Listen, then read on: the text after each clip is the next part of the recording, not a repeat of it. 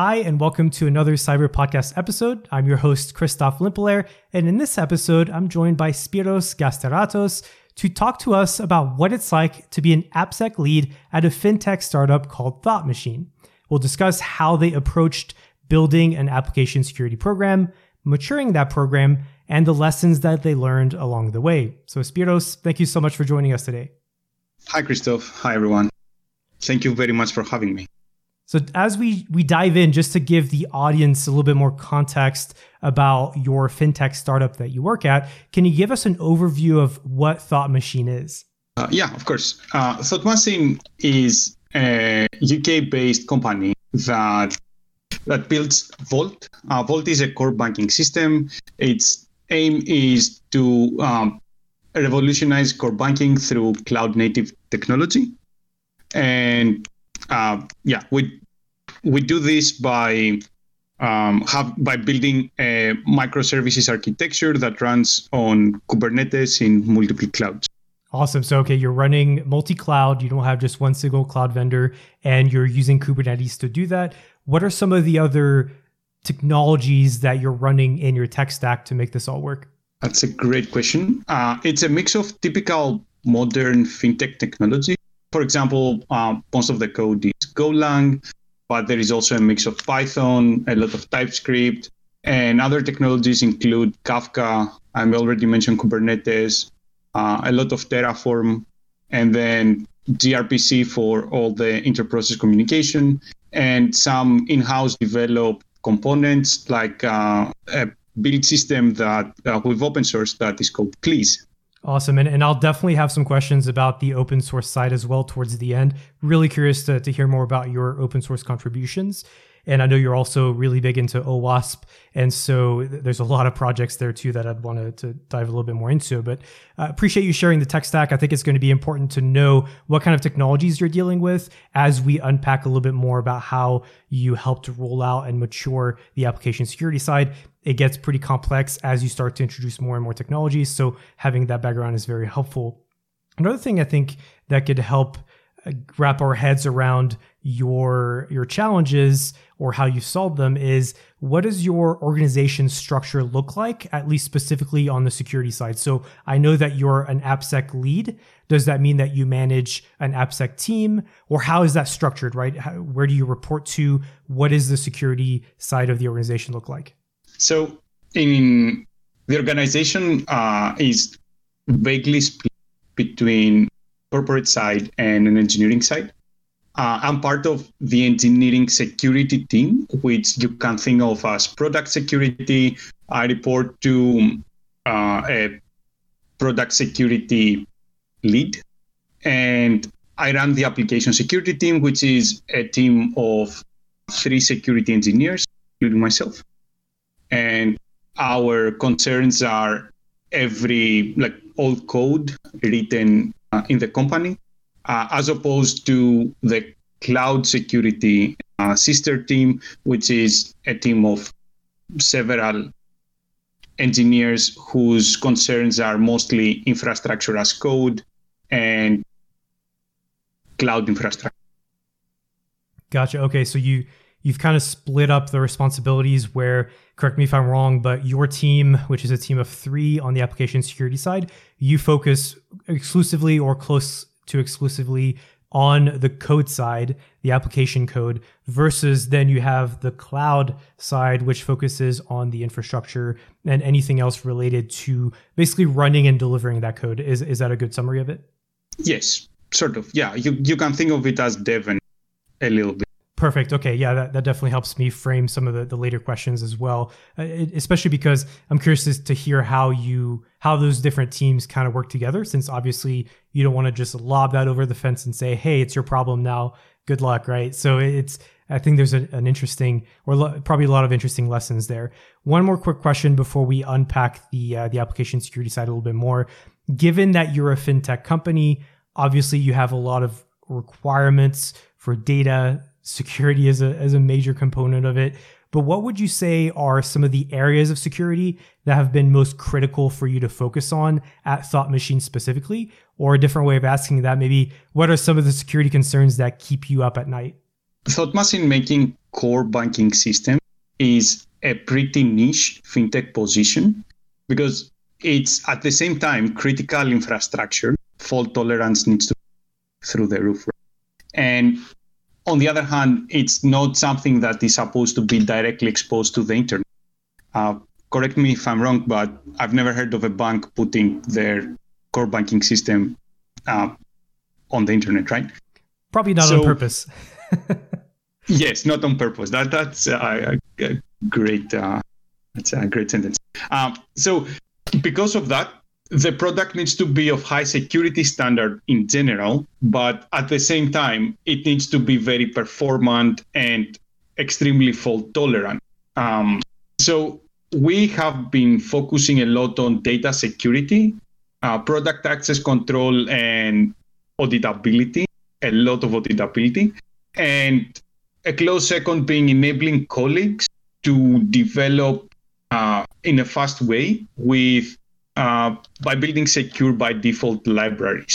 Perfect. I love that, especially that last bit that you mentioned of enabling the developers to create and ship code quickly, not getting in their way, not creating bottlenecks and slowing that down, which ties directly in a lot of the questions that I want to ask you. So thank you for that context. Really helps me frame some of the questions as we move along. Out of curiosity, just so that we can kind of compare the before and after, when you joined the organization, which I believe was a few years ago, but please specify if that's wrong. When you joined the organization a few years ago, what would you say was the state of your application security? And then we'll kind of unpack that and see how you've evolved over time. I joined the organization more than 2 years now. Yeah, 2.5 probably. And back then, the people who hired me were two brilliant security engineers who had a lot of solid building blocks in place, and through some incredible talent had managed to create a really good security culture for a startup.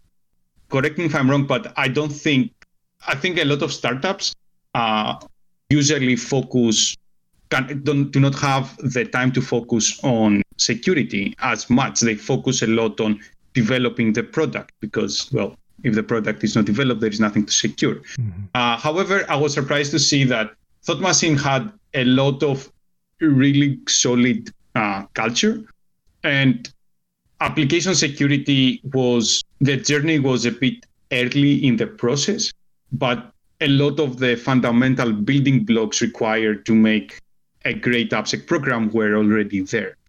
For example, they were using a pretty good build system, which allowed for easy third-party library management and container management and enforcing policies on how things should be built or running static code analysis as part of the build. Yeah, no, you make a pretty good point, and I definitely can't disagree with that. I think obviously there are specific instances where that might not be the case, but I do think a lot of times startups do tend to focus more on just building the product, not necessarily have the resources or the ability to focus on the security side of things. And so it's like, oh, well, we can worry about that a little bit later. Let's just make sure this works and it's not too bad. And then in a couple of years, we'll have enough revenue to where we can hire the team to fix it and so on and so forth. So it's not often that, at least personally, I hear stories of people that come in and say, yeah, no, we had some pretty good standards in place already. We had good processes, good build processes, and so on. A lot of times it's, well, we really didn't have anything, so I had to start from scratch. And not to go on too big of a tangent, but sometimes I do get that question from especially beginners, people entering this industry. They say, hey, should I go work at a startup in application security, or should I go work for a medium to large corporation where they'll already have a lot of those processes in place? So just as a quick side tangent to that, what would be your response if somebody asked you that? It depends, in my opinion, it depends really on what you want to achieve. In a startup, you have typically space to pretty much do anything you want, but your resources are very constrained. So you have the freedom to implement all your crazy ideas or play around with new technology. And the startup is very likely to use itself new technology. In the corporate world, you might be a little bit more constrained because a lot of things might have fallen in place already. But on the other hand, you might have a lot more resources to either buy technology from vendors or hire a bigger team.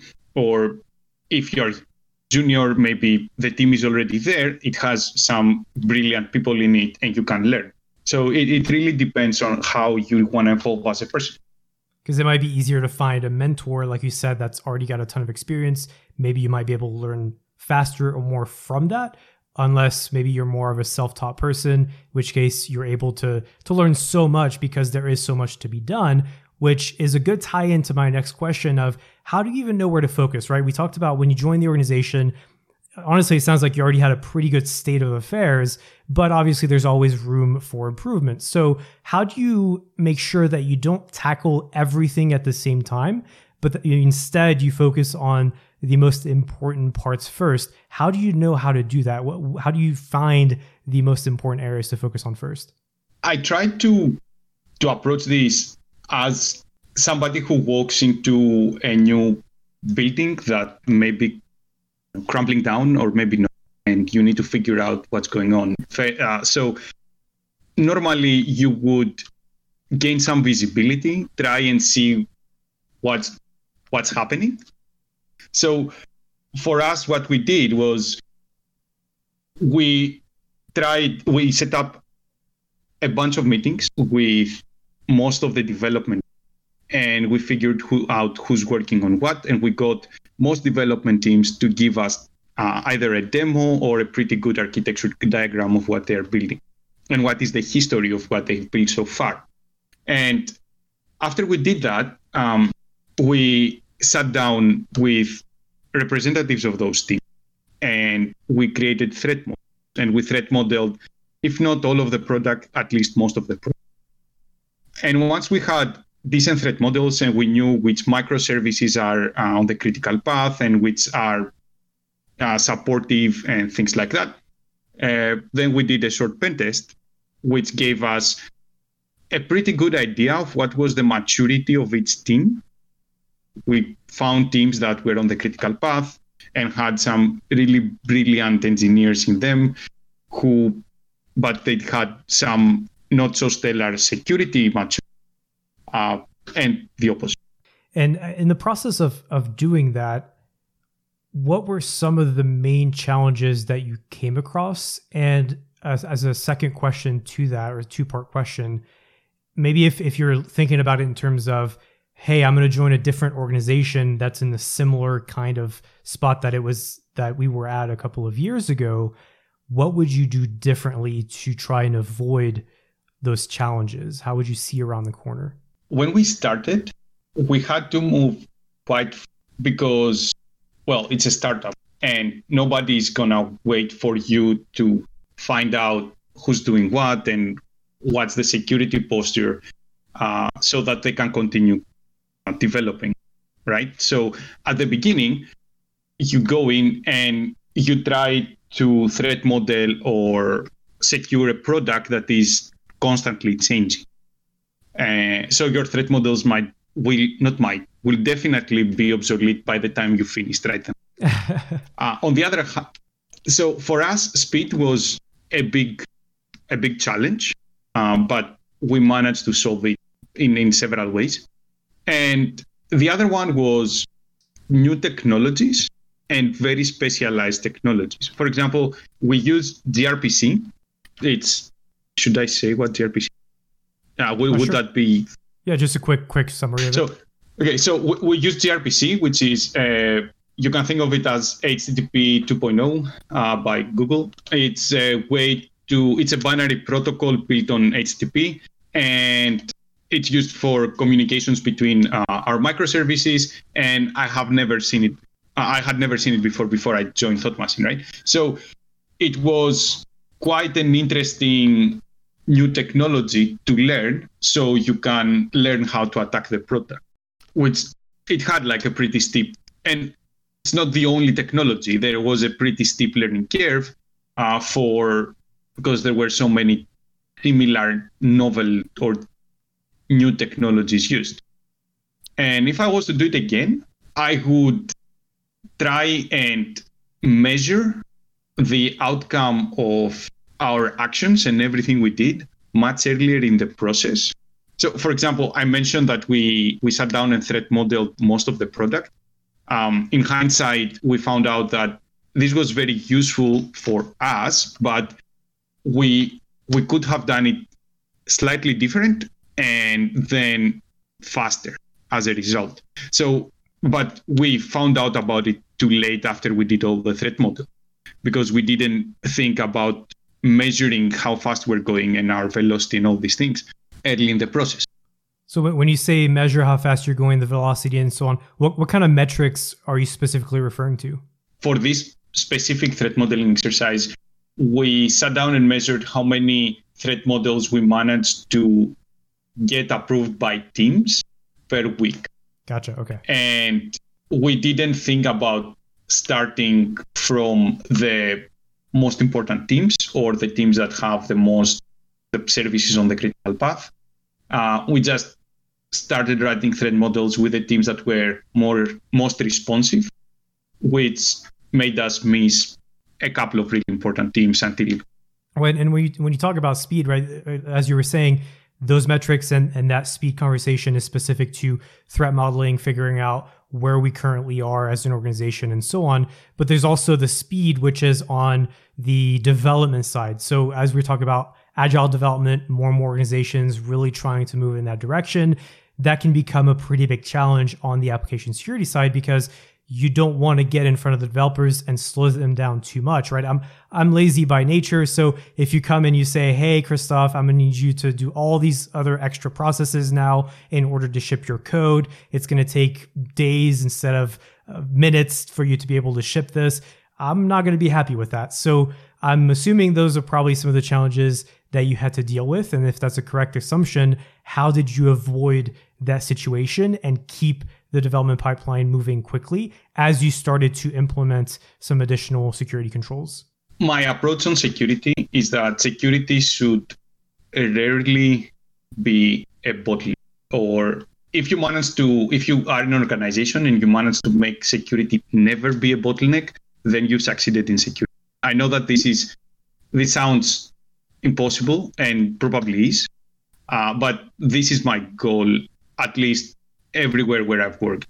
Thing is, so for Thought Machine, we managed to automate a lot of the checks we had to do and bundle a lot of our checks into existing tooling.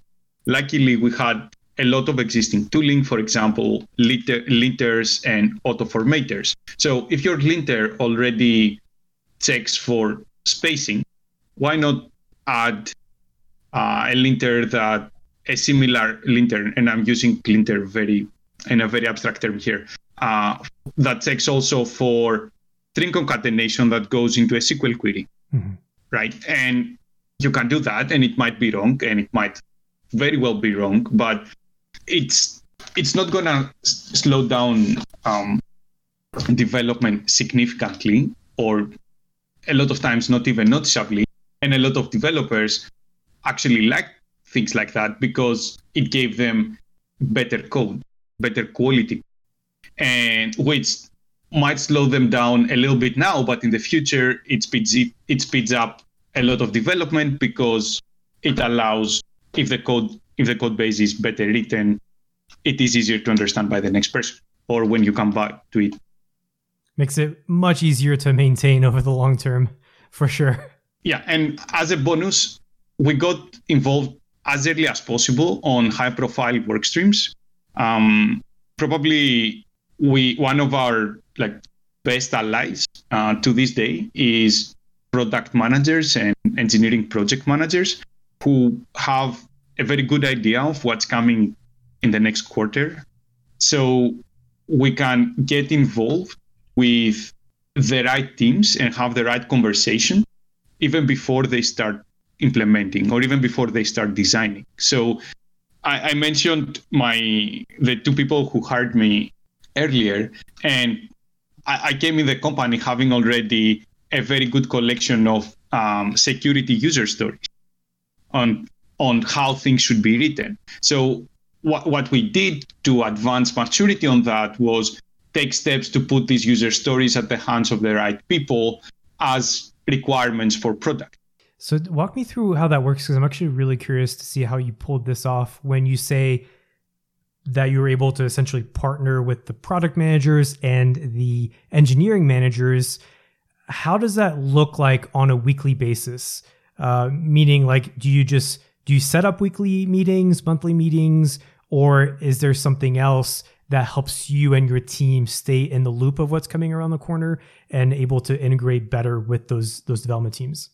A lot of product managers have some form of tooling in most organizations that allows them to schedule future work or see who's working on what, which is a great way for security as well, to have a very good idea of what features are being developed.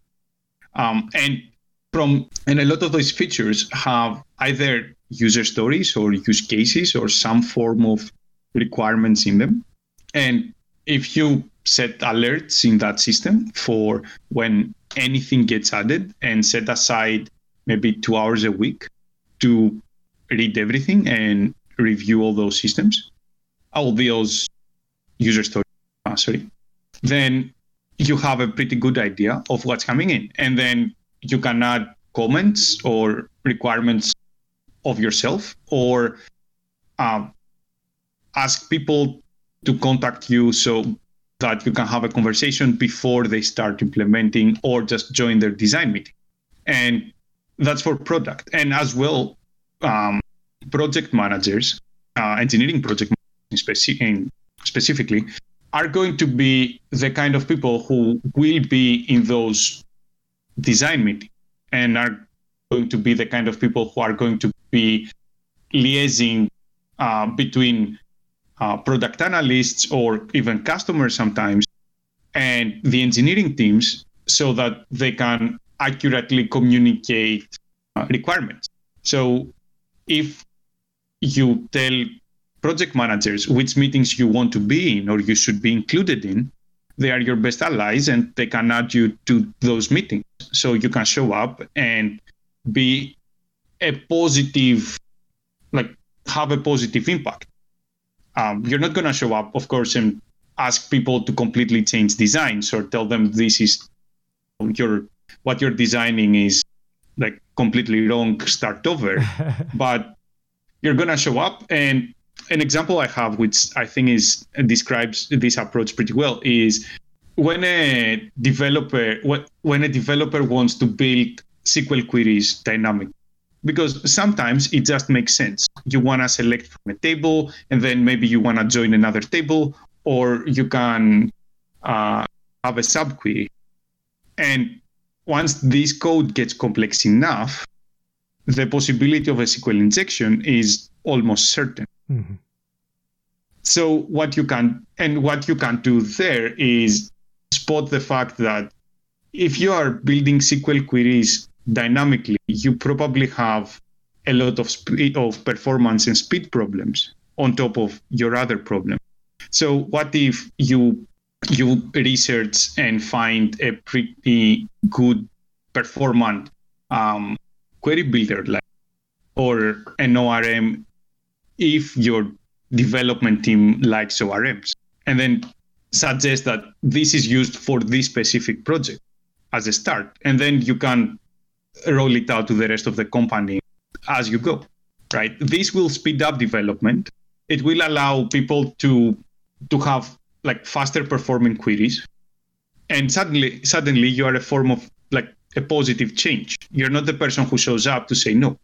I love that too, because you've automated a pretty important piece of it, which is you're able to see in the future without necessarily having to set up a gazillion different meetings that just end up slowing everybody down. You're able to go to that central tooling and say, okay, from our product team, here's what we can expect to see in the next few weeks, months, maybe even longer than that. I don't know how far ahead you're able to see, but a lot of times with startups, maybe it's a quarter or so.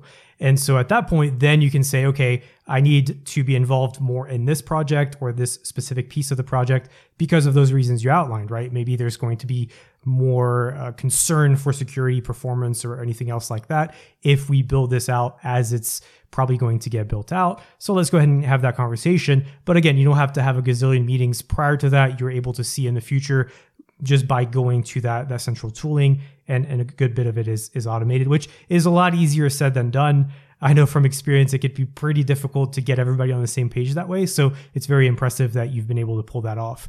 I have so many other questions in that area, but unfortunately we're starting to run out of time. So what I'm going to do now is move on to what I call the quick fire round, which is just going to be a series of quick questions that have short answers. And so I'll start with the first one, just out of curiosity. What even led you down the application security path? What made you choose that career?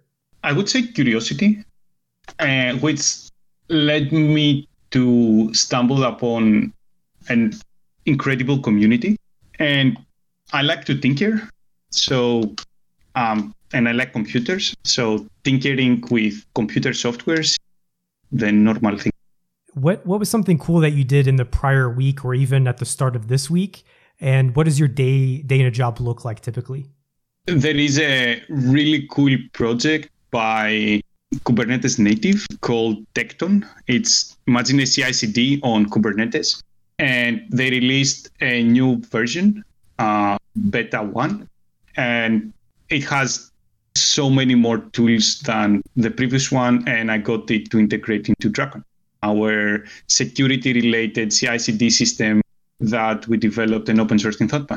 Speaking of open source, you talk about Draken or Drakon. I'm sorry if I'm pronouncing that wrong. I know you're also involved in the OWASP integration standards and the OWASP security knowledge framework.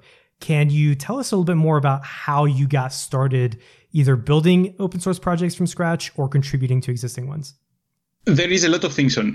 There is a lot of positive triggers on this. One way is you find something that is missing either on the general internet out there or on the tool you're using. And you realize that you can probably write it given a few evenings or a few weekends.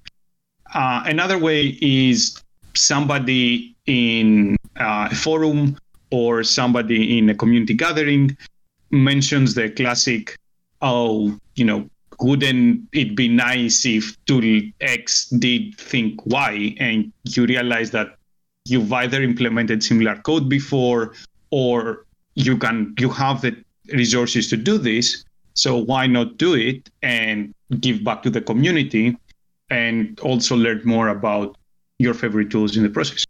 Awesome. And final question, if people want to follow up, they have additional questions, or they just want to connect, how can they reach out to you?